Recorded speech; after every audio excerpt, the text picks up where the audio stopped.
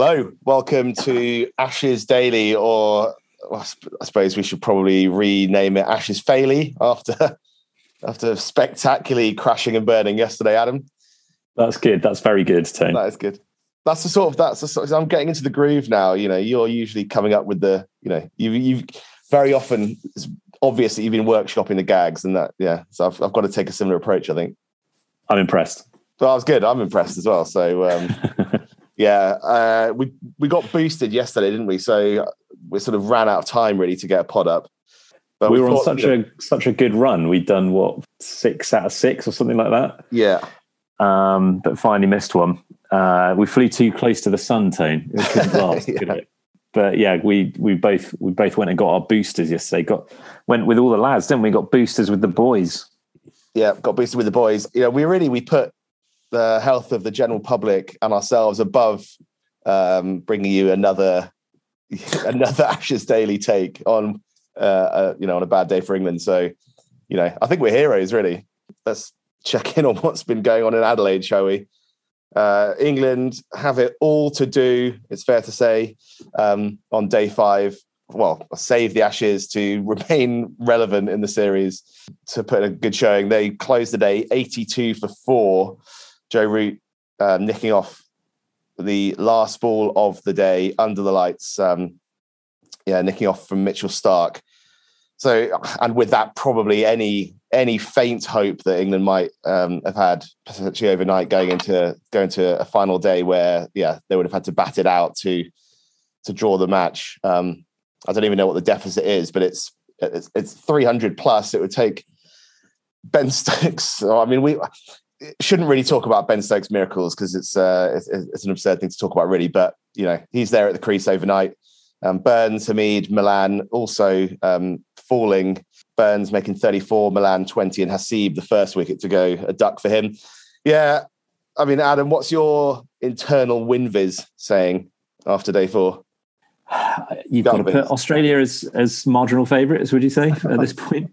England need a further 386. I'd say that's less likely.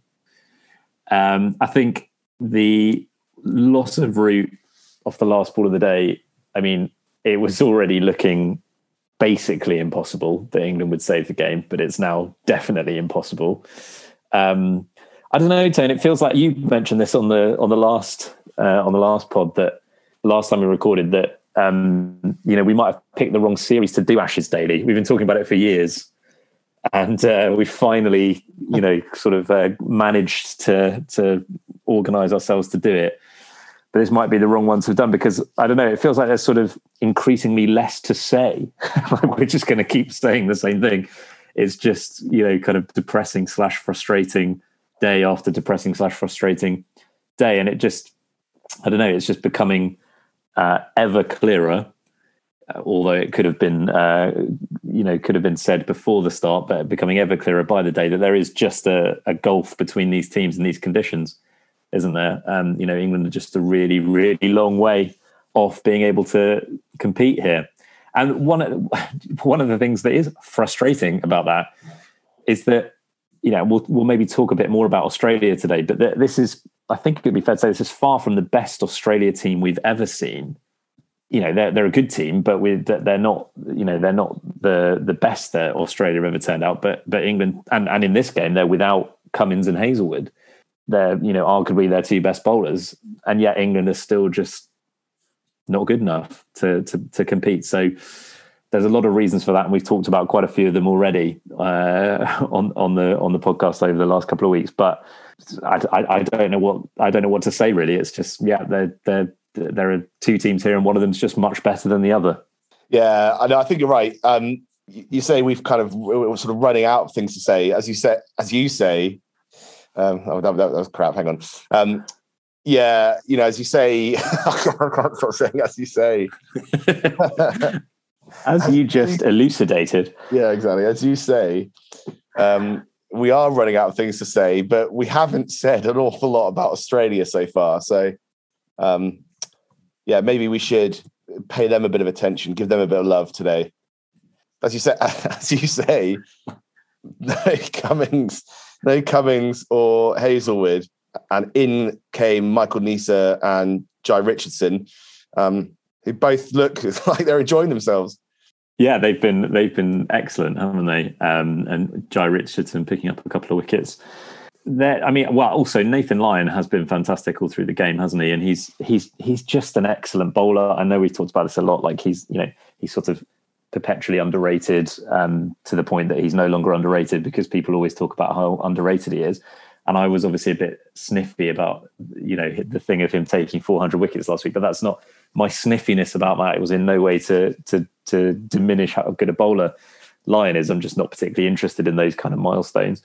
But he is one of Australia's greatest bowlers of this century, certainly, and will go down as one of their best ever spinners.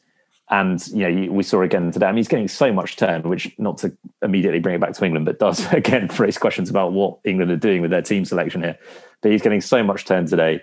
When he finds that perfect length, Shane Warne is getting very excited on commentary. When he'd get that perfect length where their batsmen are hesitating about whether to come forward or go back. And it was almost unplayable for the left-handers at times. Root plays him well off the back foot, but none of the rest of the England batsmen seem to be able to do that. And they're all a bit kind of fidgety. And I'm slightly fearful about how Ollie Pope's going to go against him tomorrow. So, Australia, they're definitely playing well. They've been very good in both of these games. They've held all their catches, more or less, which is another big difference between them and England so far. As I say, I think even Australian fans would probably acknowledge that this is not the best Australia team of all time. But they don't have to be. They're more than good enough to beat this England team, especially at home. Yeah, quite. I mean, England would kill to have Lyon in their team, wouldn't they? Were you surprised that Australia chose to bat again? They obviously bowled England out for 236, and they could have been forced to follow on, but chose not to. A lot of commentators seem to be surprised by that. What did he think? Yeah, I mean, I suppose in terms of winning the game, both options would have put it sort of well within Australia's reach. I don't think. I suppose what was the thing? I think it makes too much difference. Yeah, exactly. What was the thing? Just to beast the England bowlers a bit more. Well, yeah, I assume so, and I'd argue that makes quite a lot of sense. I can understand why they decided to do that. To kind of like punch the bruise, or punch the boosted arm, as we're feeling today, and just sort of grinding as bowlers into the dirt. And you saw Ollie Robinson, who's really looks knackered and was bowling spin at times because he just can't do it anymore because they've had to bowl on every day of the game so far, and it's been 30 degrees plus every day. So I think, a lot of commentators would say if Ian Botham were here, I'm sure he would say that, it's silly to do it because it does at least theoretically give England half a chance to save the game. Whereas if they'd enforced the follow on, you'd imagine it would be over by now. But with an eye on the rest of the series, not that they necessarily need to worry too much about the rest of the series, but if by keeping the England bowlers out there in the heat a bit longer, I think it does just grinds them down even more. So I think that was a relatively sensible decision. I was watching the last session of yesterday. I watched about 30 minutes, sat in the queue for the booster. And you weren't talking to me at that point. We went to get the boosters with the boys. Had a good banter in the queue, but then I was like, "Oh, actually, I could just watch the cricket." And so I was like, "Shh," and just watch that. And then you went in to get your booster before me. You got called through first. And I could hear on the other side of the partition. I could hear you just cracking up. I don't know what was the nurse. What banter were you having with the nurse, Tone? Because I could just hear you in this room full of like hundreds of people. All I could hear was you laughing. Well, you could hear her laughing as well, though. No, all I could hear was you. I was probably just laughing at my own jokes. You were trotting out your best material. Yeah, no, I think we were quick 7 minutes about. Yeah, I was just riffing, I think, about microchips and stuff. Yeah. I can't remember where I was going with my sentence before that. Anyway, you know what I'm saying. I think it's sort of one of the few like talking points in this game so far. But I just don't think it's. I think it was a smart decision from Australia, assuming that they do go on to win tomorrow. It's going to take a miracle for them to not. Let's not talk about sort of team selection for the next test, because we won't leave us anything to talk about tomorrow. But yeah, I mean, when you look at it, obviously Joe Root and David Milan took 4 wickets between them in 12 overs to kind of to clean Australia up, but to keep Australia in check relatively in that second innings. And it was very noticeable, wasn't it? As you say about Ollie Robinson, just how much he was lumbering in. I was getting tired watching him.